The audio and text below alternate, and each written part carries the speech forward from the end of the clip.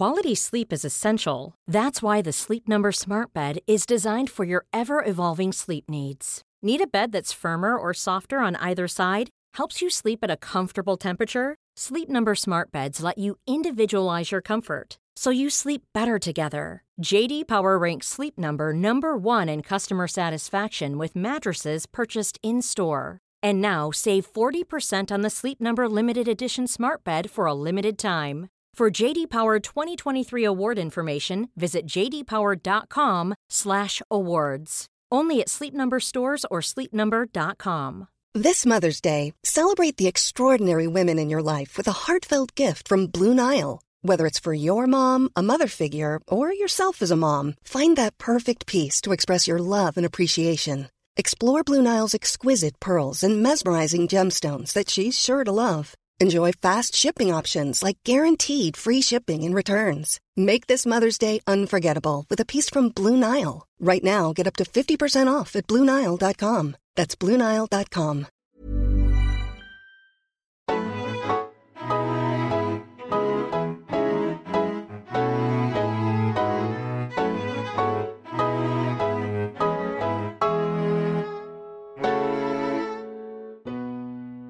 Hello and welcome to TLS Voices. My name's Toby Lustig. I'm the fiction editor of the TLS, and for this special edition of the podcast, I've slipped out of the confines of the TLS office to Penguin's studio in the Strand, where Ali Smith has kindly agreed to talk to me about her new book.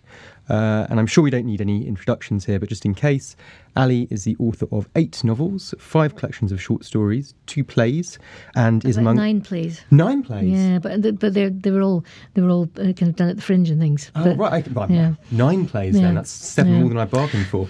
And is, among other things, the 2014 winner of the Goldsmiths Prize for Fiction for her wonderful novel How to Be Both. We are all delighted at the TLS that an extract of her new novel Autumn is published in the current edition of the paper. So hello, Ali. Hello, me too. I'm delighted too. Thank you for doing that. That's really lovely. Thank you. Wonderful. So I obviously want to talk a little bit about the novel itself, but I understand that it's part of, or it's the beginning of a 4-part series entitled Seasonal. And I just wondered if you could tell me a little bit about the project as a whole and where you see it going, and then how this first novel fits into that. Surely. About 20 years ago, after I'd published a book of short stories and thought maybe I will try and write books, maybe I'll try and have a life that we'll see what comes of a life like that. I had in the back of my head the notion that at some point I would like to write 4 novels, which would all simply be called the names of the seasons, but then maybe would make up something bigger when you put them together, although they might not be as connective as you would expect. They would connect maybe different ways.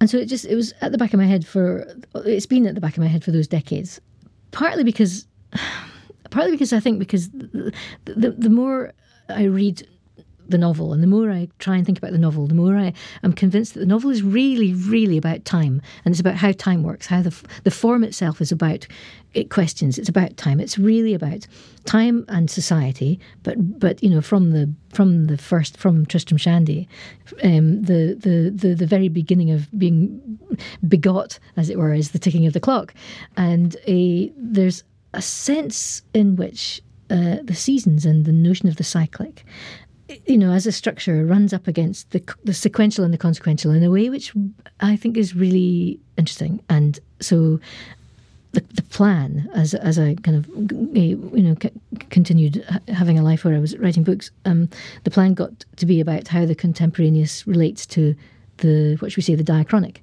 The drop of the stratified notion of time through us. If we look at the seasons as the cycles, and we think of the ways in which trees are made, and the rings which form the trees are the years which have produced that tree. To some extent, we hold all those seasons behind us, so that every time we come into a new season, we come into autumn for the first time. We maybe smell autumn in the air in August, and something in us. A flood of memories. You get that. I get that in spring fairly strongly as well. Kind of that first warm day in March or whatever, and it takes you back to several other moments in your life when you felt that same moment of the first warmth of March, or as you say, the first cold snap in. Yeah, it's really kind of seasonal Madeleine, isn't it? It's really there's something which releases something at a moment which you couldn't foretell. You might think it's supposed to be spring, but it isn't spring. But there's something. There's maybe, and I think it does it in all the seasons. Something will be in your head which will be cyclic. Will be back down in that, whatever that drop of time in us is. So I wanted to I thought once by the time I got to these books, perhaps it would be about those things. So I finished How to Be Both, which was again about kind of layers of time and how times coexist and intersect and coexist, intersect, make each other. And so that the future does make the past, and the past does make the future, and the present is made of both. There's a kind of there's no getting away in the present moment from the past, which is produced, and the future, which it will produce. It holds it all. So those questions were kind of in there, and so How to Be Both, time-wise, was a really interesting novel to write because I wrote it up against a very tight deadline. And by the time I handed it in, we didn't have very long to produce it physically as a book, and it asked quite a lot of production physically as a book because it had to be in two forms. Yes, so my publisher, Hamish Hamilton, Simon Prosser at Hamish Hamilton, they pulled off a really beautiful book in a very short time, and that made me think, well, why do we have all this hanging about when we've written a book and it could exist in, well, that was like 7 weeks, 6 weeks or something, and yet look how beautiful the thing is. And so I began to think about the fastness of the world we live in, the fastness of production. And then I said to Simon, how about if I try and make these books as contemporary as possible when I write them, and so that when we publish them, they will be absolutely of the time that they're produced. And the idea was to try and write one every year for 4 years, a nice slim Muriel Spark-sized novel, one of those middle Muriel Spark 1960s, 1970s novels, which are very slim and look like they won't take very long to write. I thought, ha.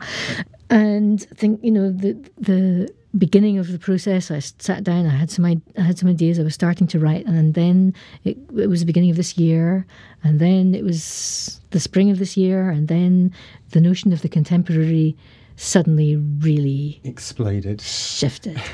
Did you have an original deadline for the book that you had to set back a bit? Because obviously, for those who haven't read it yet, the novel's listed with contemporary references, and the main political thing that's going on is Brexit, which this has actually been described as the first post-Brexit novel. I've read in a couple of places. There's also the murder of the MP Jo Cox, isn't there, and it's referred to. But were you sort of already coming to a moment when you were, I don't know, beginning to get the shape of the end when suddenly Brexit happened and you had to kind of go back a bit, or tell us how it happened? I did. We were getting into kind of April and May, and we began to know that something was really up against there was a loggerhead coming. That there was we had no real idea what the vote would end up being, even though there was a notion that it would probably be remain. It began to become more and more and more obvious that it might not. So it's May and it's June, and already, though, if I look at the book, it's already about divisions, and it's already about the buildings of fences and walls and gates and entries and refusings of entry. It was already about the things which in a way have gone to produce Brexit, or the things which have happened around Brexit, and the bureaucracy around it. I mean, a metaphor for that is there's a great scene in a post office where your character is unable to get a passport because she's got the wrong size photo or something like that, and the kind of these barriers, as you say, that come up and prevent people from. In other words, identity and the notion of the being in the world, and the notion of how you cross a border, whether you're allowed to cross a border, all those things are, shall we say, they're not just contemporary. Partly because the very beginning of the book, which is kind of obviously referring and relating to what we know is that great humanitarian crisis that's happening right now with 65 million people trying to cross the world from places which are untenable, and yet are kind of waiting to see whether the world will have them. That's directly from the Odyssey. Simply the opening of the book simply riffs on Odysseus washing up on the shore. Yeah. With a reference to Hard Times as well. Your opening line is, yes. It was the worst of times. It was the worst of Tale times. Tale of Two Cities. Yeah. It was the worst. Oh yes, sorry, Tale of Two Cities. That's what I meant. Well, Hard Times. Hard Times indeed. It was the worst. That's right. So it's the notion of the breakdown in a way, the polarization. It was already in it. So I simply asked for an extra month. I was supposed to hand it in to meet the deadline that we're meeting by publishing this book at the end of June. And we knew it was still a very, very, very tight deadline, very, very, very slim window. But I asked for an extra month because the things were already there. I wanted to go back through the novel and face the challenge of what it would mean to be a contemporary thing. Mm. So do you think it would have been, this is something that interests me, do you think it would have been a different book had the vote turned out differently? I mean, would there have been a different tenor to it, do you think? Or obviously the crisis, the migrant crisis, that wasn't going to change. But to what extent did that cataclysmic referendum actually change the texture of your book? I think the book just made it clear that that was what was going to happen. Yeah, actually, and that sometimes the things we make refer us to where we are in a way that we can't see until we're in them. So there's something in the book which if, when I went back and looked at it after Brexit, Brexit was already there in this book. The questions and the preoccupations of it were leading to that particular polarisation, that particular divide. The fact there was even a referendum at all was part of that, wasn't it? But the shock of the aftermath and the particular shock of the shift in articulation in this country is what I think is one of the things which the language of the book, at least, had already begun to address. And to some extent, it didn't need that much shifting. Let's put it that way. But the very notion, in any case, of how do you write a novel?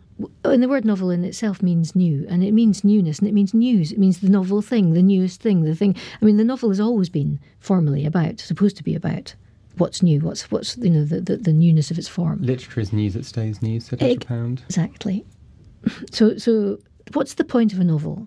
In a way, when, to paraphrase one of the things that someone says in the book, when the news happens so fast that it's like a flock of sheep running off a hill, but running off a cliff. But in fast forward, how do you write a novel that's fast forward, Thomas Hardy? What can the form do? What does it do in this age of such immediate information and then a loss of and forgetting of information as the next information takes its place? And I think one of the bits about the book that I think really addresses that for me is the mention of Christine Keeler, who was in the 60s. She was a huge news story, and then I think one of the characters wonders how much she's known today. So you're dealing with a very contemporary, but also you're dealing with things that were big news at the time that then fade out of cultural memory. Then fade out of cultural memory, but actually were the things which changed cultural everything. Yes. And that's the thing. I came across I was already working on the reading round. Oh, it's tough reading about the Profumo scandal and the Profumo case. Oh my goodness. I felt like I needed Wellingtons or something. It's fairly sordid, the whole thing. Man. But the reason I came to it at all was because I had the notion of autumn. There was always going to be some Keatsian question at the back of the notion of autumn. Because of course there is, because Keats in a way has produced for us the English autumn, the autumn in English, as it were. That we when we say the word, there's Keats standing there in all his few years with his astonishing, towering, mellow, beautiful harvest poem, which in its own way changed poetry forever. And I had come across by serendipitous chance, because those chances are such. Thank God for them. Some of the work of Pauline Boty, the female pop artist who worked in the UK in the early 60s. And I should just say, one of your main character, Elizabeth, she's interested in studying her when she's an art history undergraduate, and actually the extract that we're running in the paper is about Pauline Boty and her interest in her. That's right, and she turns up at the core of this book, thank goodness, because Boty worked absolutely in the art of now, the mythology of now, because she was interested in the nostalgia of now, is actually what she called it, the nostalgia of now, what it means to take a step back and to feel about whatever it is that's happening absolutely impactingly, right now. But how she did it and what she did, Boty was an extraordinary. Her works are she died very young. This is the Keatsian, as it were, measure of it. She died at the age of 28. She left behind a very small body of work that survived. The small body of work that survived is vital to an extreme. Was she appreciated in her own lifetime? Yeah, she was, oh my God, appreciated. Pauline Boty made, she helped produce what we now think of as legendary 60s culture. I mean, Boty wasn't just the female pop artist and featured in Ken Russell's Pop Goes the Easel as alongside Peter Blake and Derek Boshier and Peter Phillips as the female pop artist we would have lost if it weren't for that film to some extent. But she also became a theatre actress, a TV actor. She was the model for the character of Liz, played by Julie Christie and Billy Liar. I mean, really the model. I mean, she had conversations with Tom Courtenay about how a chap would feel about a woman like Liz wandering about the streets and liking him and him liking her. She danced on Ready, Steady, Go. She was an Alfie, I think. She's an Alfie for 22 really joyous, beautiful behind the scenes seconds where she and Michael Caine as Alfie nip behind a rail of clothes in the dry cleaners, and then he comes out the other side saying, "And I was getting my suits cleaned into the bargain." It's just a perfect moment of kind of glorious, joyous sex expression, And in Alfie, those are quite rare, those moments, actually, but Pauline Boty's it. Anyway, she died very young. She left this astonishing work. One of the pictures that she made was of Keeler on the chair, on this. She'd been commissioned to do a work about the Profumo scandal. That picture has disappeared. Nobody knows where it is. There are a lot of her works, nobody knows where they are, and that's one of them. And the real kick for me about Boty was her notion of the image as something of a construct. And she knew this in the early 60s. She wanted to talk about the image as construct, which is why she started first with collage, second by painting collage, painting things which looked like collage but weren't, were photorealistically productions of something looking like a collage. And then she began to photorealistically produce replicated imagery.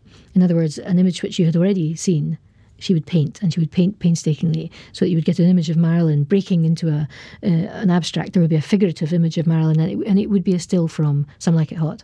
And it would be so photorealistically rendered, and at the same time you would have this push of the abstract against it and the push at it back at the abstract, so that you had this argument between figuration and abstraction. In any case, and then you had the glorious figure of Marilyn, the glorious bright colours that were coming off the picture.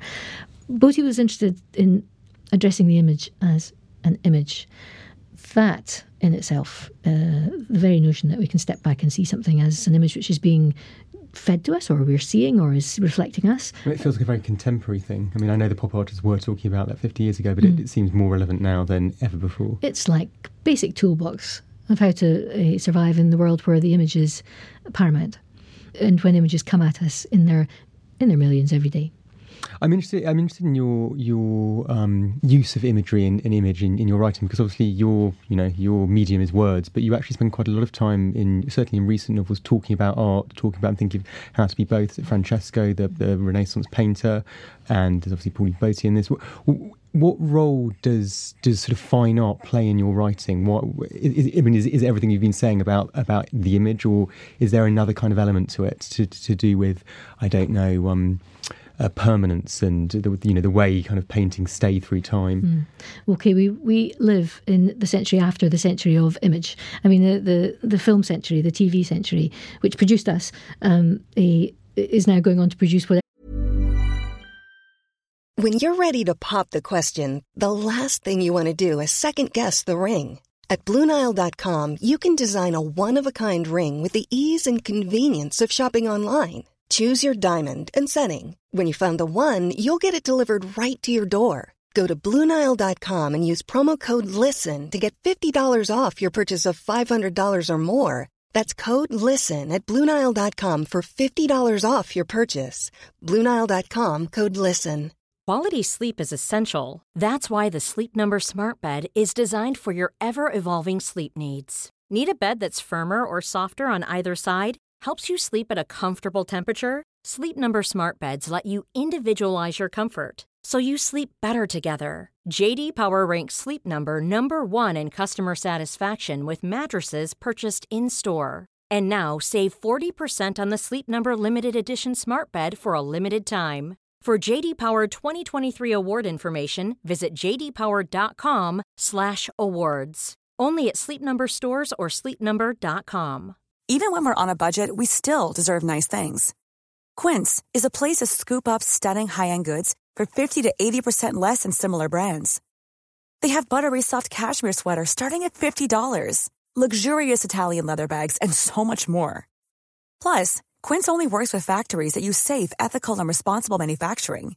Get the high-end goods you'll love without the high price tag with Quince. Go to quince.com/style for free shipping and 365-day returns. Will come next of image culture. We can't get away from images. We have been constructing our narratives by image for the last 120 years more, but particularly since we began to go to cinema and television itself was developed. So, and screens everywhere, screens, pictures. This is now how we tell our stories. Therefore, if you're going to tell a story, you're going to need to refer to images. You're going to need to go to the thing which is current in our lives now, if you want it to be about now. So there's no getting away from the effect, the emotional effect, the sensual effect, the question of analysis of those effects of the image, and the ways in which the image plays in narrative. But fine art is new to me. I mean, I know pretty little. I don't know much about art. I love cinema. I always have, and I love art. But it's new to me. But it's been terribly, terribly exciting to be able to go and to look at some pictures which were painted 500 years ago and to realise that they're called fresco because actually they're fresh, because the thing you are seeing is still fresh, because it hasn't, earthquakes withstanding, because the Palazzo Schifanoia, which is the place where the frescoes in How to Be Both, the real frescoes referred to in How to Be Both are, you go there and you see something as bright and as fresh and as alive as it always has been, and all the questions of time just disappear. That allows you to have a conversation with the past, doesn't it? So there's no question about that. You just have it. You're having it while you stand there. You are in dialogue with now and then as you stand there. I want to quickly ask you about the central relationship in your book, which is between this character Elizabeth, who we see her at various points in her life, but she's in her early 30s, I think, as in the present day, yes. And she is very friendly with a former neighbour who in 2016 is a 101-year-old man, yes. And she knew him growing up when he was a slightly less old but still very old man. Yes. And I just wonder it's a wonderful relationship, and there's something incredibly touching about it, and very funny as well. But where did that idea come from? What was it about the idea of this kind of relationship between a very aged person or very aged man and a younger woman? Where did that come from for you? So with novels, you think you're going to get to choose, and then you find you don't get to choose at all. I mean, I had started this novel thinking that it would be a farce set in an antique shop in which one of those TV programmes was being made, where people go in and buy something and then try and sell it at auction later. Gets involved in one Elizabeth's mother does, as part of, I suppose, what you would call an underplot or a subplot, gets involved in the production of a programme which is about those artefacts from the past and how concerned and excited we are by their worth. But at the back of all this, while I was beginning to work on this book, there was this character who had already announced his name and who was very old and who was puckish and young and who was as light on his kind of elemental feet as he'd ever been, regardless of his age. And if you're going to talk, again, in terms of autumn, the notions of length of life and shortness of life, and I began to think I was listening in the wrong direction. So I stopped and I allowed for this character, at which point Elizabeth's demand just turned up. And you go with it when that happens because you're so relieved that someone has turned up. So there was Daniel, there was Elizabeth, and it was clear that they were lifelong dialoguers, as it were. So the very notion of the shortness of life, the length of life, held in the moment where time doesn't make any difference at all because you are just in dialogue with somebody. And he's also in this kind of very late stage of his life. He's in, I think, what you call an increased sleep period. So he's probably not far from death, and he's sleeping a lot, which allows him to dream a lot, which allows him to traverse different parts of his life. And he even, towards the beginning, he thinks he's dead, doesn't he? And there's a lovely quote, I think you say, I've written it down somewhere, death, it's full of surprises, which I thought was wonderful. But that's also allowed you to kind of play with time, hasn't it? Daniel is a gift for anybody writing anything, especially when the anything is about now, because Daniel is 101 years old right now as you read this book. That whole stretch of time and the people who were before Daniel are all held in Daniel at that moment. The whole of that history behind us and specifics of that history, and particularly specifics of the shift of history in Europe over the 100 years that have made Daniel's, what should we say, physical form. They made him the man that he is. They're held in the actual bodily self, which we all have, which is his shape, which he's taken. So there was just simply no getting away from the gift, as it were, of a character so properly layered, because time is short, and 101 years. I mean, I was thinking the other day, there's a book about her mother dying that Simone de Beauvoir writes called A Very Easy Death. And her mother's quite elderly when she dies. And it's a very easy death, as Simone de Beauvoir says. But Simone de Beauvoir says it beautifully. She says, it doesn't matter how old or how young you are when you're going. It's the same regardless. It's just like an aeroplane cutting out in the sky and you're in it. Why would we imagine that it's that different, any different with whatever the experiences we have? Life is absolutely about the now lived with that, whatever our layering is of the past and whatever the layering is of the future that belongs in whatever state we're living in the now. And so the relationship between Elizabeth and this older man, there's a sort of there's almost a kind of a love element to it, isn't there? I mean, it's a platonic love, but there's a bit when you talk about her as a young woman in her late teenage years or early 20s, sort of having love affairs, but saying she can't really commit love-wise to anyone because she's got this other thing going on in the background. I just wondered if you could say a little bit about that sort of platonic relationship. Love comes in all its shapes. Why would we think it only takes certain shapes? Why would we ever put boundaries on the human imagination? Which is something Elizabeth's mother sort of wants to do, doesn't she? She's a bit suspicious of this relationship. And well, he's a much, much older man, and they've just moved house, and he seems to her to be foreign, and who is he, and why is her daughter so interested? He's Elizabeth says, his mother says, he's gay, and Elizabeth says no, he's European. European. But she's interested in why her child would be drawn to difference, as it were. We're all drawn to difference. Thank God for difference. Thank God for difference in the face of indifference. That's all I can say. And there's something about it. Just once the characters were there, that was their. I mean, there's nothing you can do about it. If characters turn up, that's the relationship they had, and they have. But again, it just reminds me to say that there is no given shape for love, and the loves that we feel for people are as varying and as multifarious as we are. Well, I think that's a lovely place in which to stop. Thank you very much indeed. And I'm gonna ask you to read out the extract that we published this week, if that's okay. Thanks, Toby. Thanks for speaking to me. Thank you very much. Thank you for speaking to me. It was the end of a winter. This one was the winter of 2002 to 2003. Elizabeth was 18. It was February. She had gone down to London to march in the protest, not in her name. All across the country, people had done the same thing, and millions more people had, all across the world.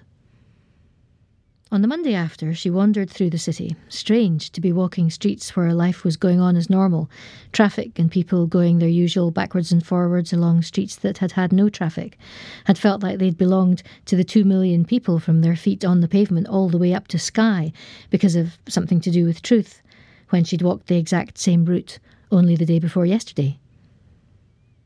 That was the Monday she unearthed an old red hardback catalogue in an art shop on Charing Cross Road. It was cheap, £3. It was in the reduced books bin. It was of an exhibition a few years ago. Pauline Boty, 1960s pop art painter. Pauline who? A female British pop art painter? Really? This was interesting to Elizabeth, who'd been studying art history as one of her subjects at college, and had been having an argument with her tutor, who told her that categorically there had never been such a thing as a female British pop artist, not one of any worth, which is why there were none recorded as more than footnotes in British pop art history.